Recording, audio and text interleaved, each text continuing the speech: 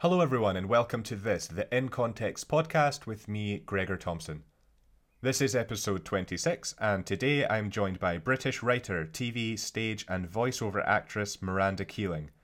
Her new book is The Year I Stopped to Notice, in which Miranda notices ordinary things that she encounters on buses, in cafes, on walks in the park, or down the street. The result is a joyful, poignant, and familiar portrait of everyday life. I love this book. It packs so many meaningful and deep themes, and you definitely get that in the conversation that we had. Miranda is definitely a poetic witness to the beauty and magic of the world.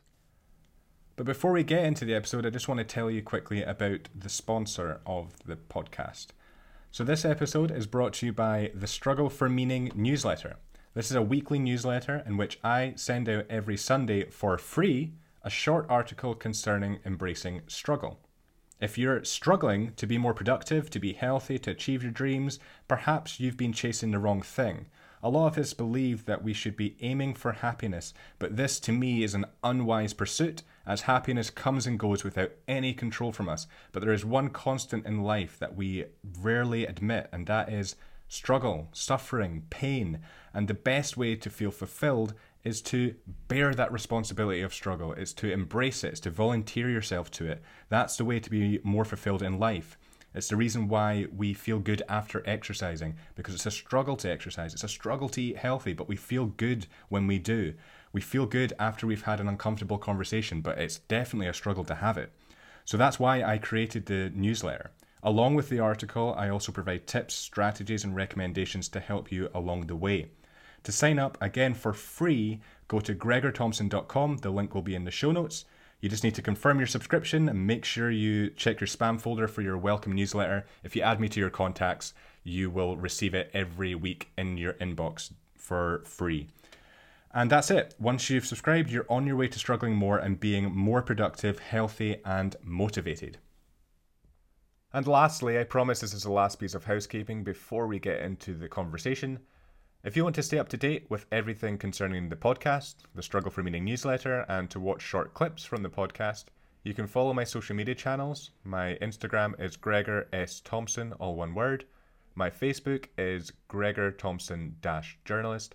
And you can watch the podcast on my YouTube channel, which is Gregor Thompson, all one word.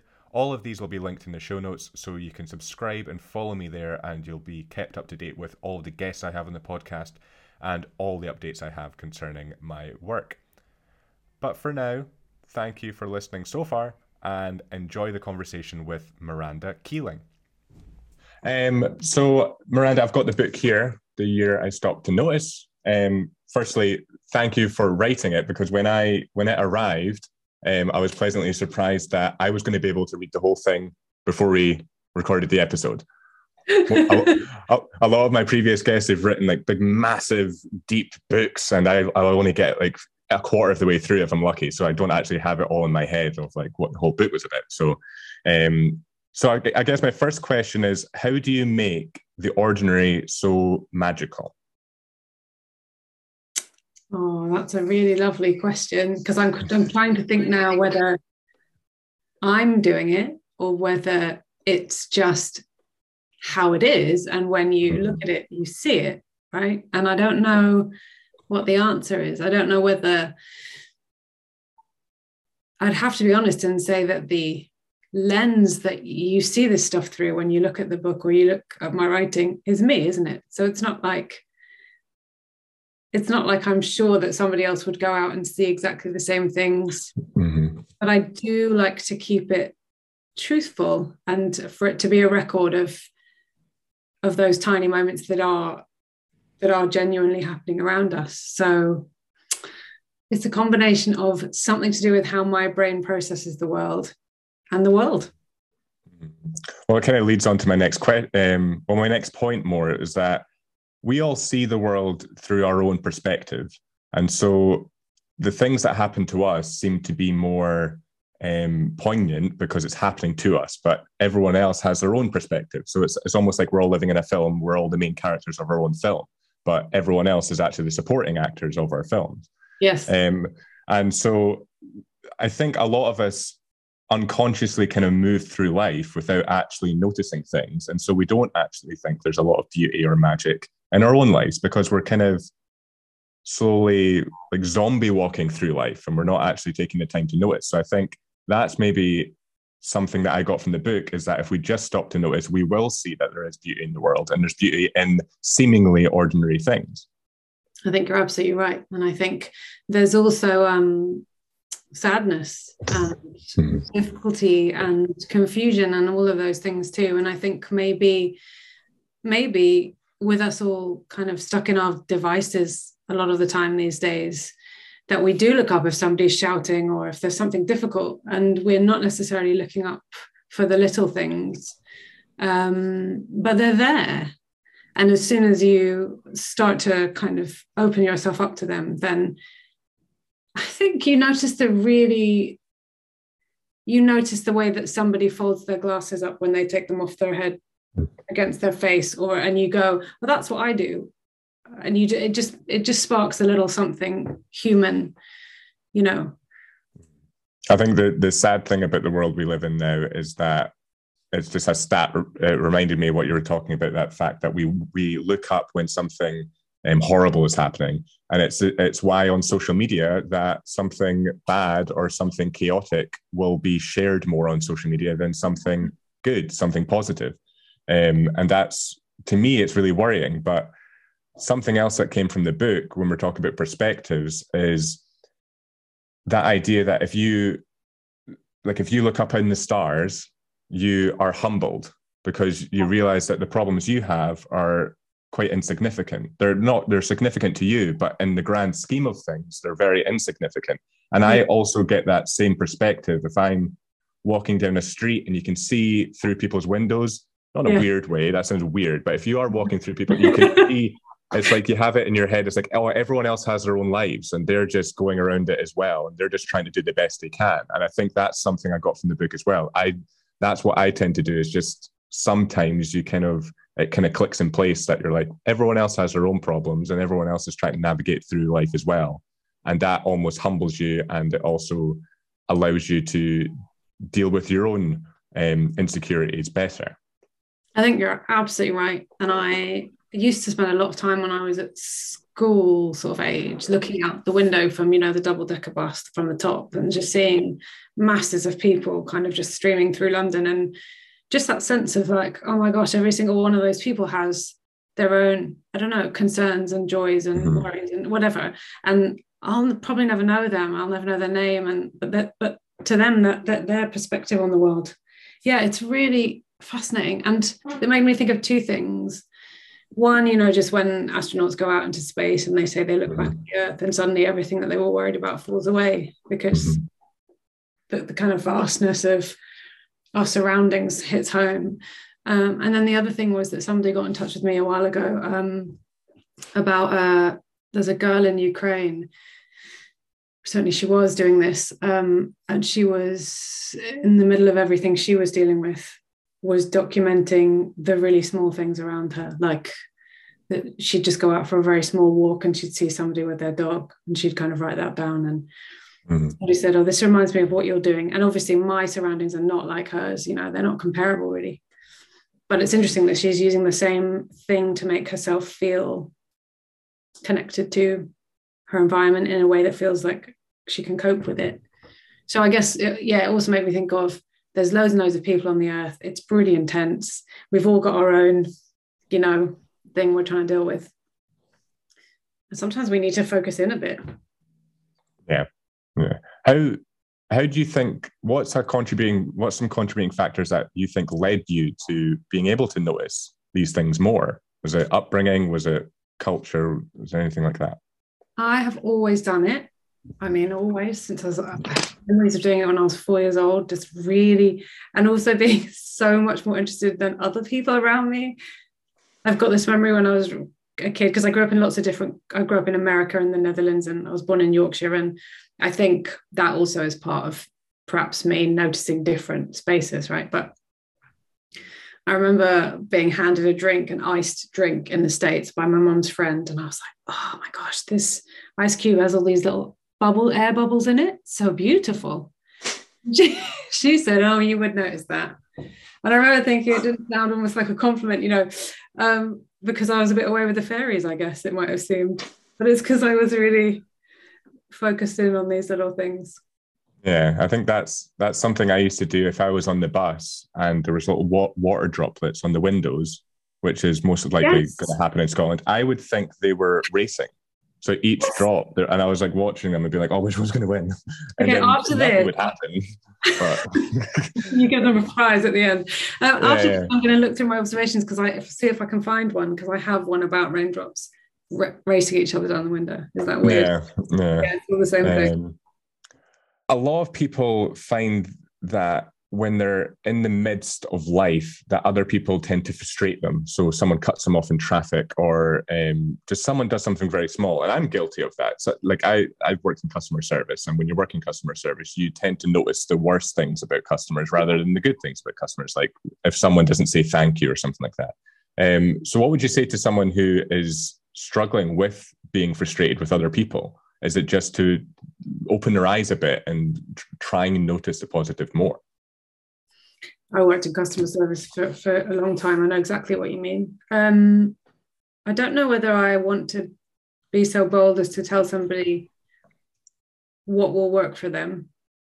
But those difficult people are not going to go away. And sometimes the people that I observe are being difficult, and that's interesting. And I sort of wonder what motivates them. I often wonder what motivates people.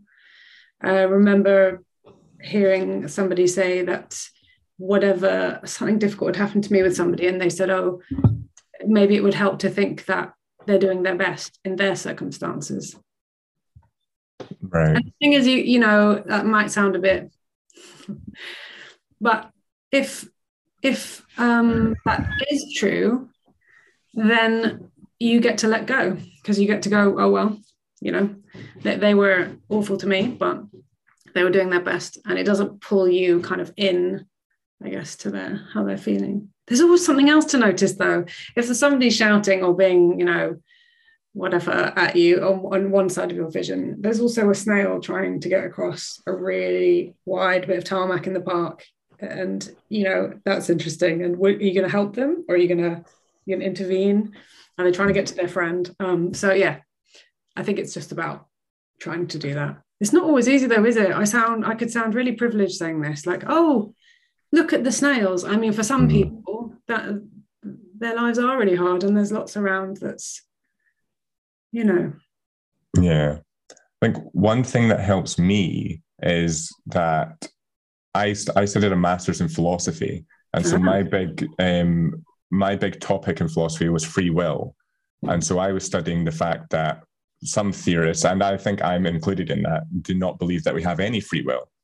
And so most people would think that that's a negative thing, that like our achievements aren't our achievements and our failures aren't our failures. But the positive thing for me is that you can be more empathetic towards other people because they didn't choose their circumstances. So if someone's rude to you, you automatically think, well, something bad's happened in their day, or something's bad's going on in their life. That it's not me that's made them annoyed, it's something else that's contributed to it. And that makes you a bit more optimistic about humanity, because it's not that people are horrible, it's just that their circumstances could be horrible, which they didn't choose. Yeah. And the positive thing about that is maybe if their circumstances change, they would have the opportunity to change as well. And also that nobody wants to feel like that. And the person who is being really, the really difficult driver or whatever, they're not loving that feeling. It's how they're coping for some reason. Mm. I mean, this is no training to saying this, it's just an instinct, obviously. Mm-hmm. Well, I always think like if someone cuts me off in traffic, or if someone's speeding, or if say like a server gives me bad service or something like that, I think that if someone cuts me off in traffic, it might be that they might be driving to an emergency. They didn't cut you off just to be really annoying and ruin your day. You're the one that's letting it ruin your day. It's not that person. And so I always think like they could be in the worst possible situation right now, and that's the best they could do. Same. So we'll move on to page 100 because that's actually what I was looking for. So that's a good number. Yeah. So I'll read it out. I won't do the accent on that one. So no, I wouldn't either. So it's a man on his phone in Hackney. And he said, "It's just one of those things, bruv. People just got to live with sadness sometimes. It's okay to watch TV until the world's clear. You will be out the other side soon." And to me, that showed the positive and the negative aspects of being human, because the person he's speaking to is clearly in a negative situation, but the person who's giving the advice is just such a positive thing to say, and it's just it makes you optimistic about humanity as well. It really does. And I think that's one of the things I got from the book is there is some sad moments, but in each sad moment, there's something positive out of it that you get out of it. And I think that's part of that noticing is not only seeing the negative, not only seeing the positive, but seeing the positive in the negative. Yes. And sometimes the sadness in the joy. It's really interesting. And this moment was lovely. I had a lot of response from it. I had a lot of response from men who saying that it was really important to see their positive friendships represented. They felt that society didn't always represent male friendship like that. So that was really interesting. And I think I do a lot of noticing when people just suddenly seem to have time for each other. People are kinder than we think sometimes too. I'm in the seeing the woman who'd left her. She'd forgot. I've done this. She'd gone to cash out of a machine and she'd left it. She just left it. She was distracted or tired or whatever, and she started walking off. And it took 3 strangers, of like one taking the money, handing it to somebody else who ran that, to get it to her. So when she turned around and said thank you to this one stranger, she didn't even realize that 3 people had got the money to her. And we sort of think, oh, somebody would just take it. Yeah. And sometimes they do. But that's a minority of situations usually. Yeah. So that was interesting. I mean, that's a segue really to what you're saying. But I guess how it works is that people can surprise you and situations can surprise you. So there's a positive and a negative, or a human behavior that has some kind of beauty to it. Something small. Yeah. You've spoken on another podcast about grief.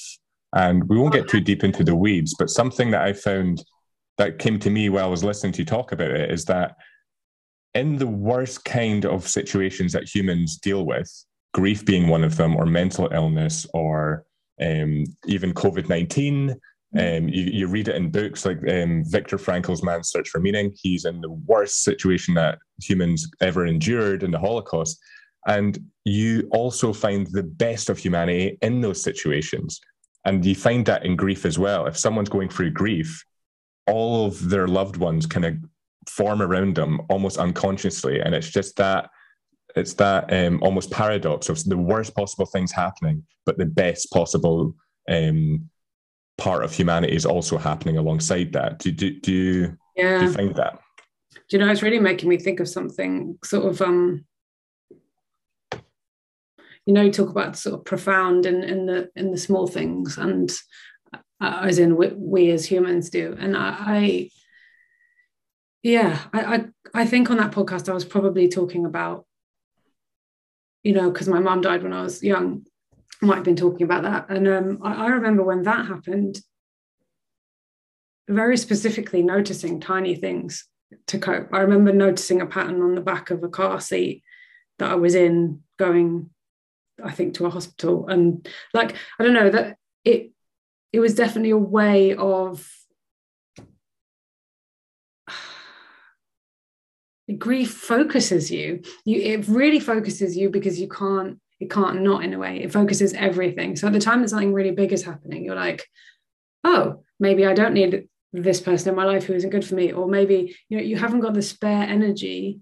Probably the same as when you've just had a baby and you're so tired. You haven't got the spare energy to get, I don't know, to get bogged down in the things that normally focus you. So you do start focusing in that situation of being surrounded by people who love you, if you're lucky, and that is what happens to you. it's also very focusing. You've suddenly got all these people with you who are there just to be there. Yeah. I think also what I think we have the proclivity to do as humans is to focus on the things we focus on are dependent on what's going on in our lives. So if it's grief, so about 7 years I lost someone, and I tended to find that I was getting all these like symbols coming up. I wasn't like it was just coincidences, but it would be like loud cars or something like that. Like a car would drive past that was really loud, and that would be like, oh, that's really weird. I'm just thinking about that. Then a loud car drove past, and it's the same if you're going through a bad time. You notice the negatives more as well. So the thing that it made me think of was traffic lights. If you keep on getting a red light, you notice that and you get really frustrated with that. You don't notice when they're green all the time. You don't tend to notice that. You only notice when it's negative.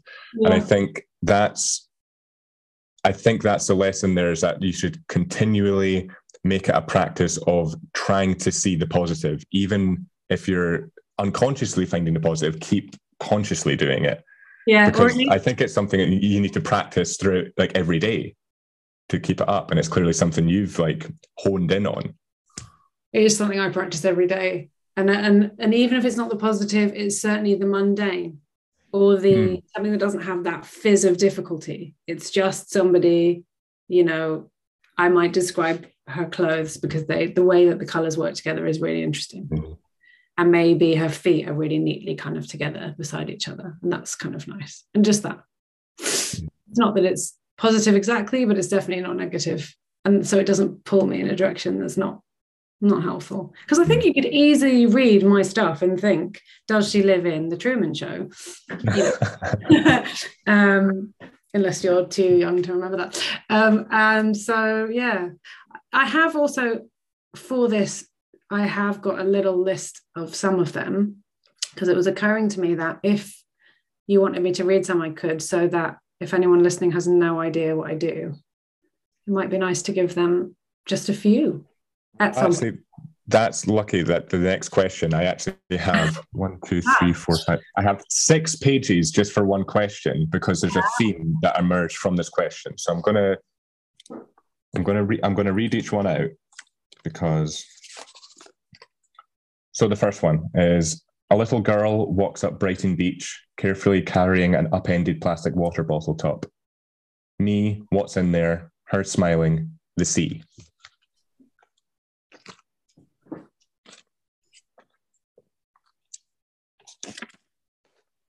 Women on a tube. How old is your baby? Mum, she's 2.5 weeks. Women, wow, what's her name? Mum, still deciding. Little girl nearby. My name's Martha. So you can have that for free. Yeah. A little boy being pushed in a pram waves at every person he passes and shouts, "You're doing so well." Everybody needs that little boy in their life, right? A little girl on a doorstep manages to negotiate eating an entire piece of toast while having her coat put on by her mum.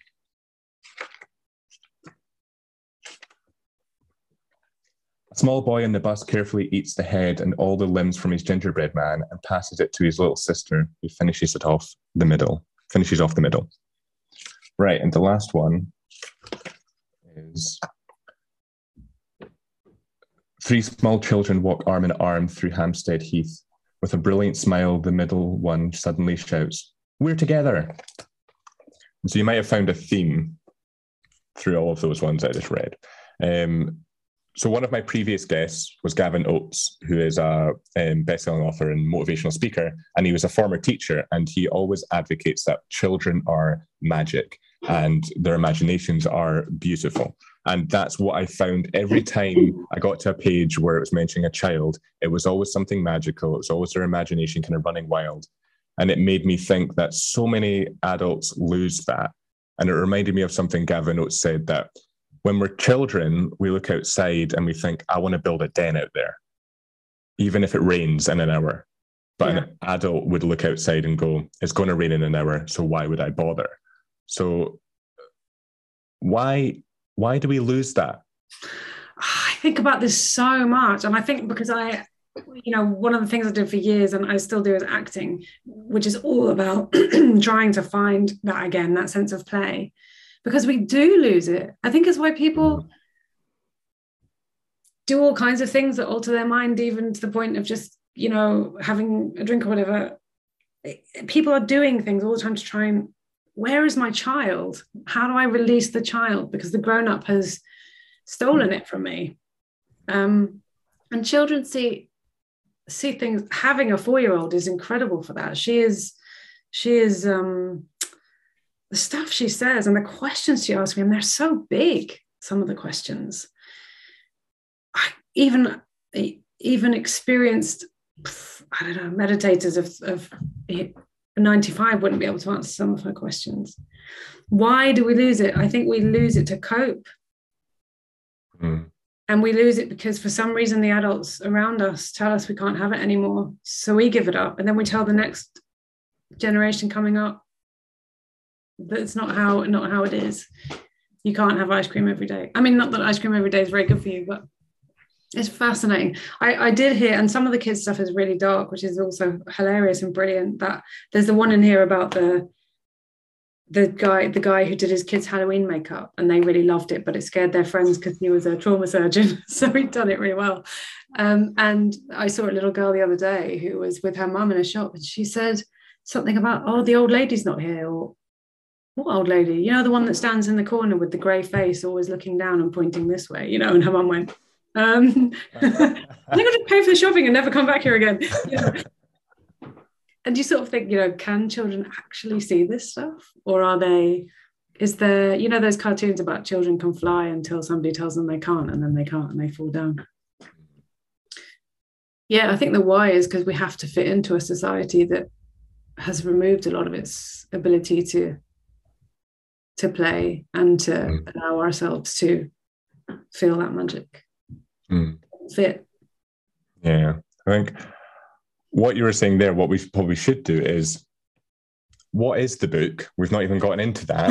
And what is your Twitter account as well? Because your Twitter account is what grew so massively. So that would probably be a good way to introduce yourself. It wasn't my intention to get so deep in the weeds. That's what I always end up doing. So the book, so I went onto Twitter because I wasn't on social media, and I went onto Twitter back when the general riots were happening, but I was in London, living in Tottenham. They were happening all around. Somebody had said, if you go on this thing called Twitter, you'll be able to find out if it's coming down your road, basically, in real time. So I went on, and it was useful for that, terrifying, but useful. And then I didn't really understand Twitter. I think I thought Twitter was about telling people, I don't know, advertising your life in a boring kind of way. So I tried doing that. I tried saying, hey, I've just done this job. And it didn't work for me at all. And I was just about to leave. And then I was in my garden, and my solar lamp was on the table, and it was just making a little glow. And I just, for some reason, wrote into Twitter, the solar lamp on my table is lovely in the darkness or something. And I just got a couple of little replies saying, "Oh, that's nice." And so I didn't take the app off my phone, and I stayed on, and I just started this little travel diary, essentially, online. And I had always kept a diary for years, which I don't have now. But it was almost that. It was just a little diary of the moments in my day. And what was lovely was it went from sort of friends and family who were on there to just these thousands of strangers from all over the world who just follow these little moments. And I went from my anonymous account, which was a ginger cat, and I put my real name on it because I thought, okay, I'm going to exist here, which felt kind of vulnerable because it's online. But yeah, and then I did this for years. And artists started drawing some of my pieces and sending me their pictures of them. And I don't know if, so this one, a woman on the tube in a mint green jumper drinks a massive cup of coffee. Her bird-like face carries an expression of waiting for it to kick in. So I just posted that in, I don't know when that was, 2014 or something. And Lucy Power, this artist, drew this. Can you see that? Yeah. And just sent it to me. She sent it to me. She said, I've drawn this. I'd love to send you a copy of it. What's your address? So I've got it up on my wall. And she didn't do it so that for any reason. I had very few followers at that point. She did it just because she wanted to respond. So then I've got this travel diary of 40,000 now I've got of these little observations. And then there's drawings that keep coming as well of them. And I was approached to make a book. Yeah. In 2019. That's what this is. And so the book's mostly set in London, but there is some parts where you venture out to different places. Yeah. Did you find distinct differences when you were observing people's behavior when you went to different places? That's interesting. Did I? The essential kind of humanity is the same, but the observations are different. Things like sitting on that bus in Wakefield when the driver stopped to talk to everybody who was getting on. And I remember thinking, wow, you know, back in East London, people would be shouting at him, but here it was lovely. So there are, and I don't mean anything about Wakefield being a slower place or anything. People from Wakefield will probably say, what? My bus is on time. But yeah, there are differences, but there's a connection that's the same. I mean, when I was observing in New York recently, I was reminded, because my family are American, just reminded how loud it is. So everybody is shouting and the eye contact is really extreme. When I got here from the States, having grown up there for a bit, I remember distinctly people saying to me, why are you staring at everyone? You? Because on the subway, people just stare at you. There's no like British, like, you know. Yeah. So yeah, differences. I did recently a interview for Radio Scotland, and so I got together some of my Scottish observations for the interview, who laughed and said, "Oh, thanks," you know, in that very sort of chilled kind of Scots sort of way. But I read them, and they're the same. There's nothing. Yeah, I don't know. Do you feel? Where in Scotland are you? Edinburgh. Do you feel like it's very different when you come to London? You observe different things? Yes. Okay. I see a difference between Edinburgh and Glasgow, which is only about half an hour, 40 minutes, but there's a big difference with the way people behave and the way people are with each other. But London, I noticed it's just busier because there's obviously much more people, but there's a lot of people in a rush. There's either a lot of people in a rush. It's like two ends of a spectrum. There's either a lot of people in a rush or there's a lot of people really slow because they're tourists. And so I'm usually somewhere in between that, because if I'm there as a tourist, I'm not there to rush about, but I'm also not there just to like take pictures of Big Ben and stuff like that. I'm more there just to like get to the next restaurant or the next bar or something like that. But I noticed that in New York as well, the noise of New York and just how massive it is. Like nothing actually prepares you for that, because you see pictures like the big skyscrapers and that, but when you're actually there and you're looking up at them and even if you're not like in a hotel at like even past midnight in the early hours of the morning, there's still noises going on. There's so like it's such a New York distinct noise, whereas in Edinburgh, 1 o'clock in the morning is like there's no one out. It's very interesting. That is really interesting. Also, I guess how people use the space is different too. In Edinburgh, I remember when I was there for a show years ago, what I loved about it but found so confusing was the structure of it meant that you could see where you wanted to be, but you couldn't work out how to get there as a tourist. You know, it's sort of, I can see this road, I can look over this thing, and it felt like an Escher drawing to me, which I love. It's almost like it's built in layers. Yeah. I feel like you look up at like the old town from the new part, you can see all these layers. And every time I'm giving people directions, I'm always saying like you have to go through there, then upstairs and up more stairs, because you have to keep climbing basically the different levels. One thing I also found in the book was that a lot of entries made me want to know more. Like you would say something and I'd be like, oh, I want to know how that story went. But it's almost not the point, because that's not how human experience is. You see all these things, but you don't know more because you don't know these people. And so the page is 1, 2, 7. There's one specific. It almost sounded like a film. This one. It was a man stands outside the front door of a terraced house.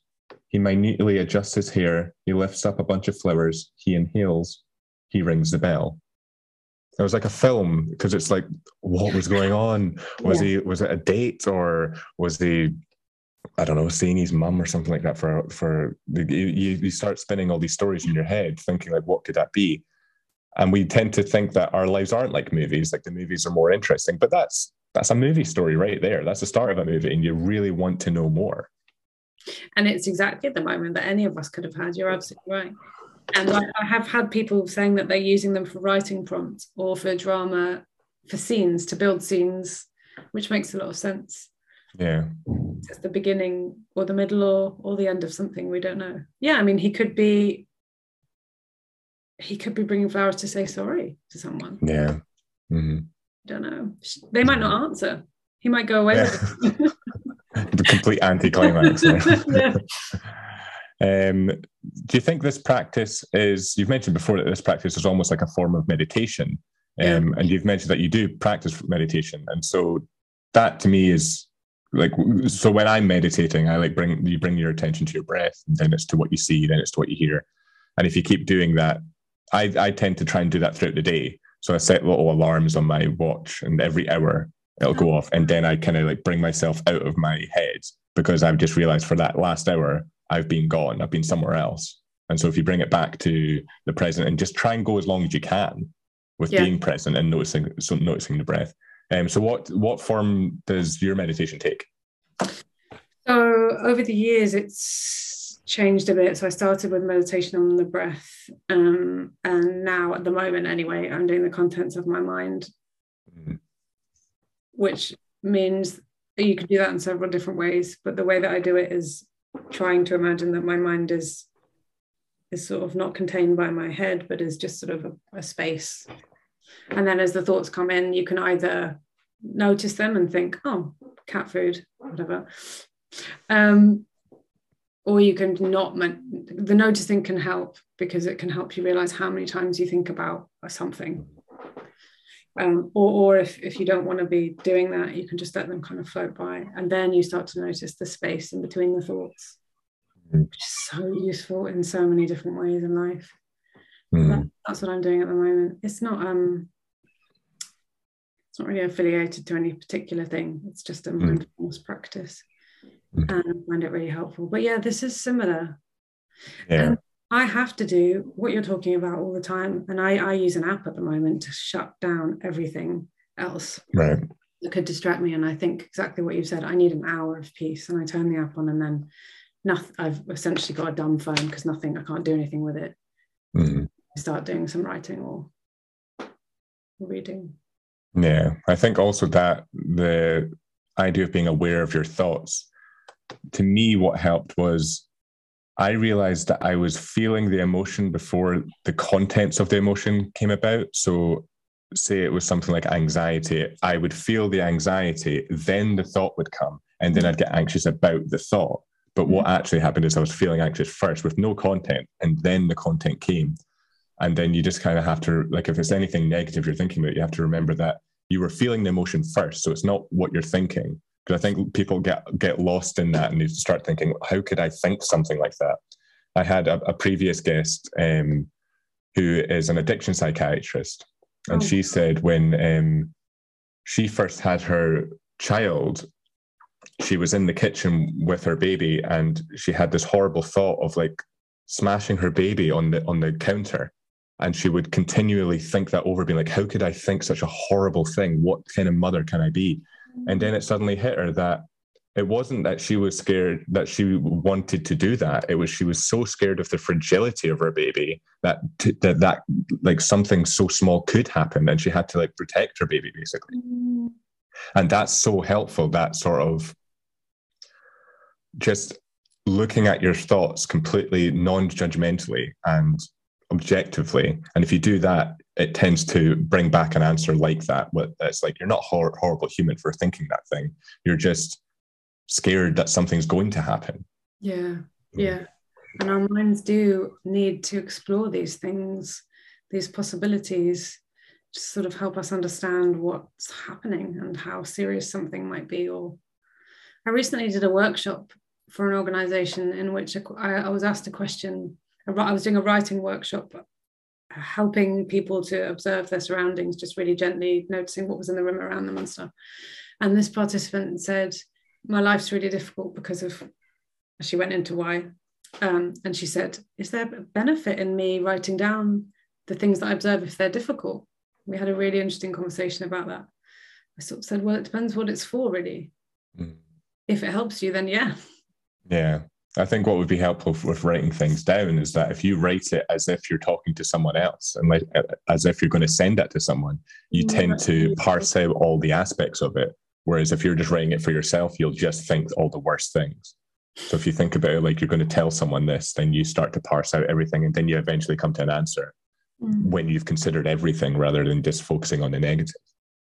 Whereas my stuff, if I sometimes I'll do something. I saw a man looking through, he was next to me on the tube, and he had his phone and he was just looking through lots of pictures of the same white dog, and he looked sort of sad. And who knows, it's like you said, we don't know what that is, but it felt like he'd lost his dog and he was sad. And I just posted it, and I did have a lot of people say, oh no, that's too sad, Miranda. I need you to just not, so I have to, with my feed, I'm very careful not to make it too. I'll see the stuff and I'll process it in my own way, but what I'll put out as content, I want to try and lift things rather than add to that. There's so much of that stuff. Yeah. Are there any other habits that you employ in your life that you find beneficial? Yes, probably don't do enough of them. Walking is the main thing that I find incredibly beneficial. I walk and walk and walk. I do it less now I'm a parent because I just have less time to, I used to walk a lot. My friends laugh about it a bit. So I would walk back from Tottenham. I don't know if you know these areas so much, but from Tottenham, I don't know, not King's Cross, further. I used to regularly walk home to Tottenham from Kennington, which takes 2.5 hours, I think. Wow. So I would finish a meditation class I did in Kennington teaching, and I'd walk home, and I'd get home about 12:30 at night.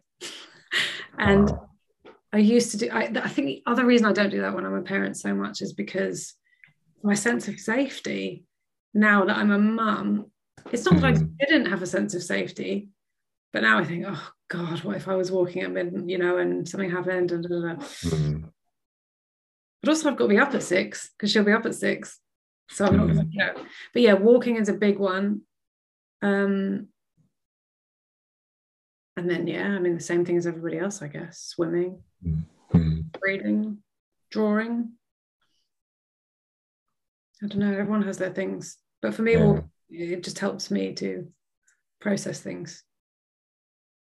You seem to be someone that kind of dabbles in so many different things, that you're a writer, you act, you're a voice actress.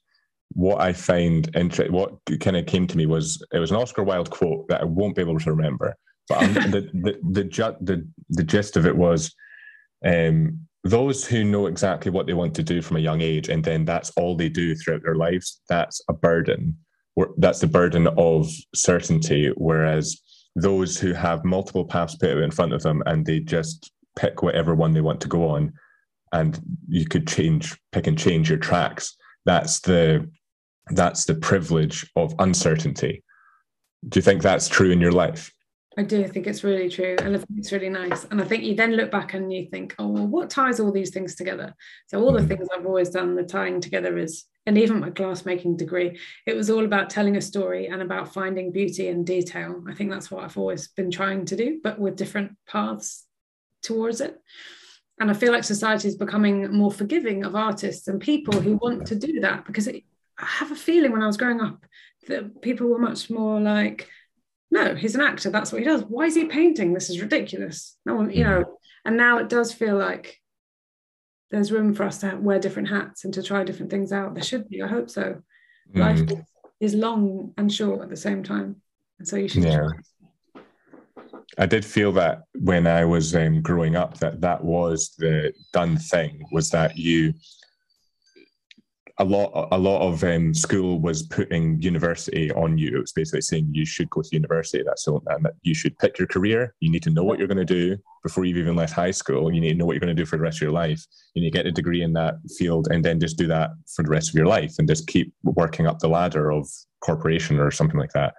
Whereas it's, to me anyway, I did my degree in journalism, and when I was doing my degree in journalism, I wanted to do music journalism, and then it was for about a year I was doing that, and I found that I was getting bored of that because all the music started to sound the same to me as I was reviewing the music. So then I was like, well, let's move away from that. Then I started getting more into like feature writing, wanting to get my opinion across. Then I got into podcasting. Then I got into like the academic world, and I wanted to learn more. And I always think like if I went back to journalism and I was only going to do music journalism, that's not the best option for me. And I think it was the fact that I let all these doors be open and I went through all of them instead of just having the one door and sticking to that. I think it's something that we maybe need to encourage young people to do more, is to let all these doors be open and to have multiple different paths. And you really shouldn't know what you're going to be doing for the rest of your life. And I don't think you should ever know what you're going to do for your life. You should always have these options. Yeah, I mean, like, of course, there are people. A friend of mine wanted to be a doctor from when she was 4, and she's now a doctor, and she loves it. You know, so yeah, there are some people who for that works. But generally, I completely agree with you. And they say, don't they, with teaching, that ideally you don't just teach for 30 years. You go off and do something else for a bit, because it helps for teaching to have been out in the world doing stuff. Say that, I don't know. But also, I think there are different things that are right for different stages of your life. Yes. Yeah. I think you should always be.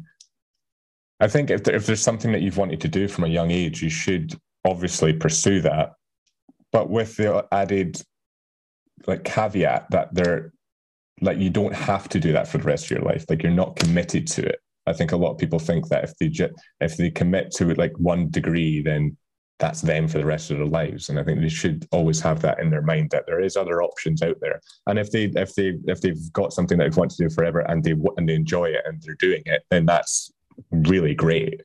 But they should always have that other option. And I think it's also more with creative people. It tends to be like that you should have multiple different, because if someone's good at drawing, then they might also be good at something else that's creative, like writing. And I think it works better for creative people to have all these different options. Ties in really nicely what you're saying with the whole thing we were talking about just before, of the little moments in time that could go in any direction. Kind of being open to that. I think that's also something interesting with the nature of time, is that yes, we should be present more, but we should also be perfectly aware of like what our past means and what our future means. And I think a lot of like rhetoric online is to say be present all the time. It's like, yeah, that can be helpful, but you should also be aware of yourself moving through time, because you need to know, it's like that kind of delayed gratification thing. Like if you go for a run, you're making your future self better. Yes. Like you're almost time traveling through time. Yes. Because you're ensuring that you're going to feel better in an hour. I think that all the time. I often thank my past self for something. Yeah. Does anything come to mind when I say like, what's the most surprisingly inspirational moment you've witnessed?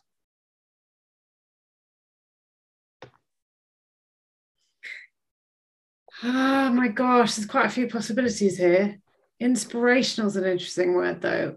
So I saw a really nice moment of these are both sports related ones, I think. Okay. There was a kid, she looked about 11. There was a mum with one of those spaceship-like prams, you know, the ones that are just heavy and massive. And she was at the bottom of the stairs. I think it was Seven Sisters Tube, and just looking up, thinking, "Oh God!" And I was coming up down the corridor, but ahead of me was this girl who was about 11 who said, "Can I help?" And the woman said, If you think you can. And I was thinking as I was walking up, I'm going to have to help this kid. He just picked it up and like, yeah, it's amazing. And when they got to the top, the woman said, wow, you're strong. And she said, yeah, football, and walked off. And I just thought there was something really nice about that. And then there was another one with, I was talking to a friend about, and it's changed actually, but the lack of women in sports in the papers in general, because I knew women were playing sports, but there was just, the papers used to just be, we were invisible there. It was weird. And I remember saying to my friend, oh, it's such a shame, who's going to change this? This needs to change. And there were two sports science students next to me on the tube who'd heard my conversation and they said, we are. That was quite nice. But actually, it has changed a lot. I opened the Metro recently and there was a lovely gender split of kind of sports coverage, which is great. Yeah. But there's so many, honestly, if I could just think about it for longer, I would work out what they were. But but sometimes all my observations swim in front of my eyes a bit. Yeah.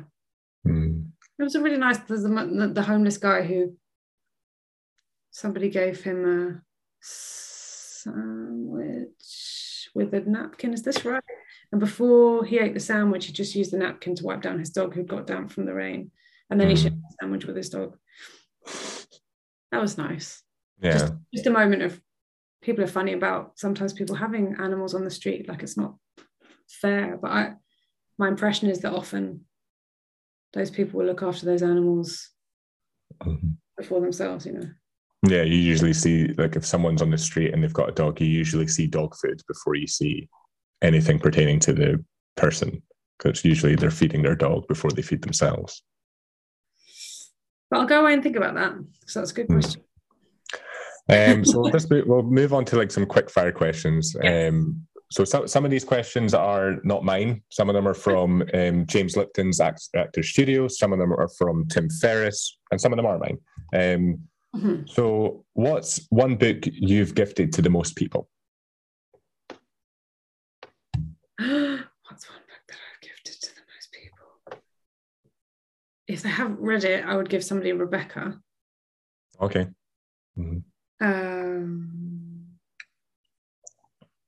Do you know, I don't often give books as a gift because I just don't assume what people read. Yeah, of course, yeah. It's so personal. Yeah, I know what you mean. Isn't that funny? It's rare that I would give a book. I would give a book token, which I know sounds a bit like a present, like an odd present for a strange aunt. But book tokens are great because they can decide what they want. I'm looking at my bookshelves now. That's one of my favorite presents I've got. I've gotten that 2 years running now. And it's just a voucher. We've got an old bookstore about 5 to 10 minutes like walk from where I am now, and it's a beautiful store. It's like 5 different stories, and it's they've got those old style ladders that you climb up to get books. And a voucher for there has been one of the best presents I've ever had, because it means you can go there and spend like an hour or two just picking out a book. Yeah, my relatives do give me book tokens, so I want to say to them, it is the best present. It's not a present for me. I am reading an amazing book at the moment called The Scapegoat, which is also Daphne du Maurier. But yeah, I don't know. Okay. What's one purchase of £100 or less that has most benefited your life? Purchase of £100 or less that has most benefited my life. Now I feel like I want to have these questions on a list and go away and think about them.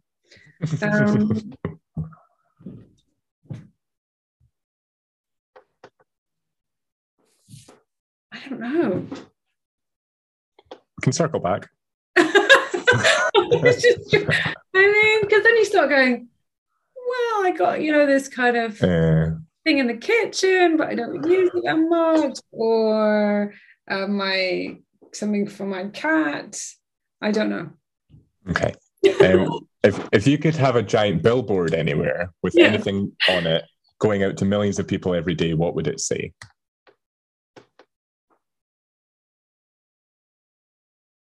I think it would say stop to notice. Yeah. Good. What's one absurd or weird thing that you love?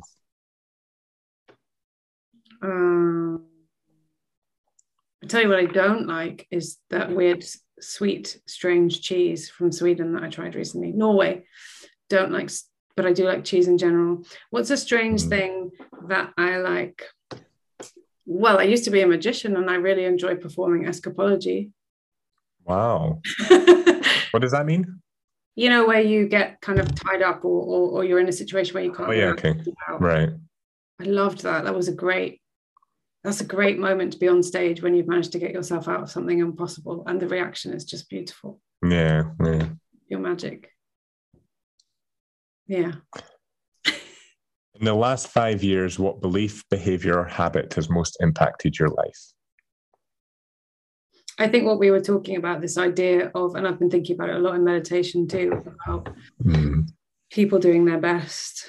That's impacted on me a lot. The meditation has most recently turned a corner a bit for me with those hot emotions where we react quickly to something that's annoying us, just giving me that sense of a bit of space, bit of time to realize what we were talking about earlier, when it hits your body first, just get a little bit of time to go, oh, I'm getting that thing where I'm reacting, I'm getting hot, maybe there's another way. So I think that practice has really helped. And for the first time ever, we moved not that long ago to a place that has a real sense of community, and I've started getting involved in some local community stuff, kind of a bit of gardening and some other things, and that has been amazing. That's completely different. It's turned where I live into how it was at uni, when you used to just bump into your friends on campus all the time. It's changed my life. I'd recommend everybody gets out into their community and does something, even something small. You feel connected to it. What advice would you give to a young, ambitious 18-year-old? Oh, well, I wish I had taken up climbing at 18. I'm really quite into bouldering now. I'm not brilliant at it, but I love it. It's so good for your mind. It's so good for your body and your coordination. I'd recommend climbing. But if for some reason physically that's not something you can do, I just want to say to every 18-year-old, give them a hug and say you're amazing. You've no idea. You're going to look back and think, yeah, it just all feels intense then, doesn't it? Yeah. And I loved a lot about my 20s. There was a lot of really good things. There's a lot of freedom before everything starts to get put into its boxes, you know? Yeah, just tell me they're amazing and not to worry. What's some advice that they should ignore? Oh, yeah. I don't think you have to worry hugely about, I don't know. I don't want to say anything that's, unhelpful for anyone. Everyone's obsessed with exams results and obsessed with the route you're going to take and this and that and the decisions that you have to make. And it's not like that. You can keep making decisions. You can keep changing your mind. Yeah. What's your favorite word? Got loads and loads of favorite words. I sometimes list them on Twitter and then people add their own. Nincompoop's a nice one. Just I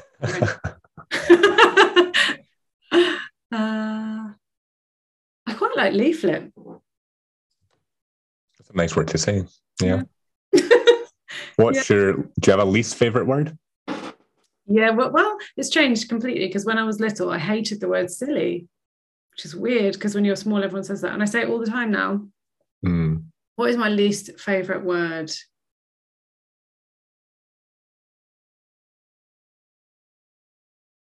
Words are beautiful, aren't they? Can you think of a word you don't like?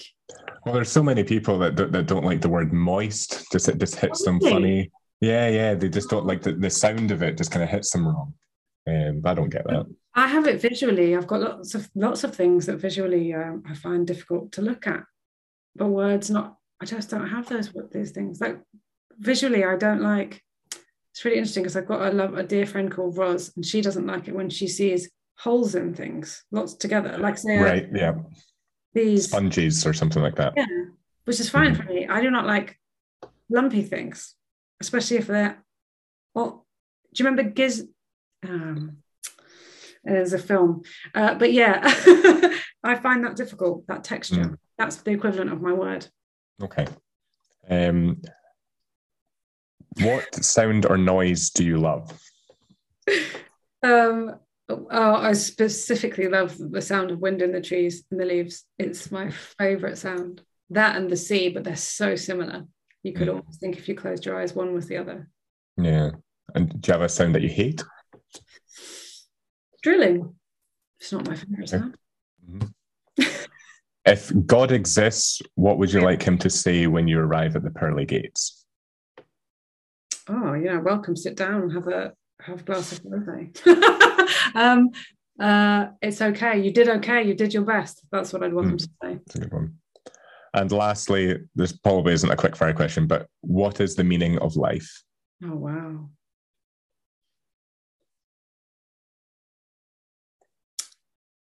So I think compassion and love for your fellow beings and for the world is actually the meaning of life.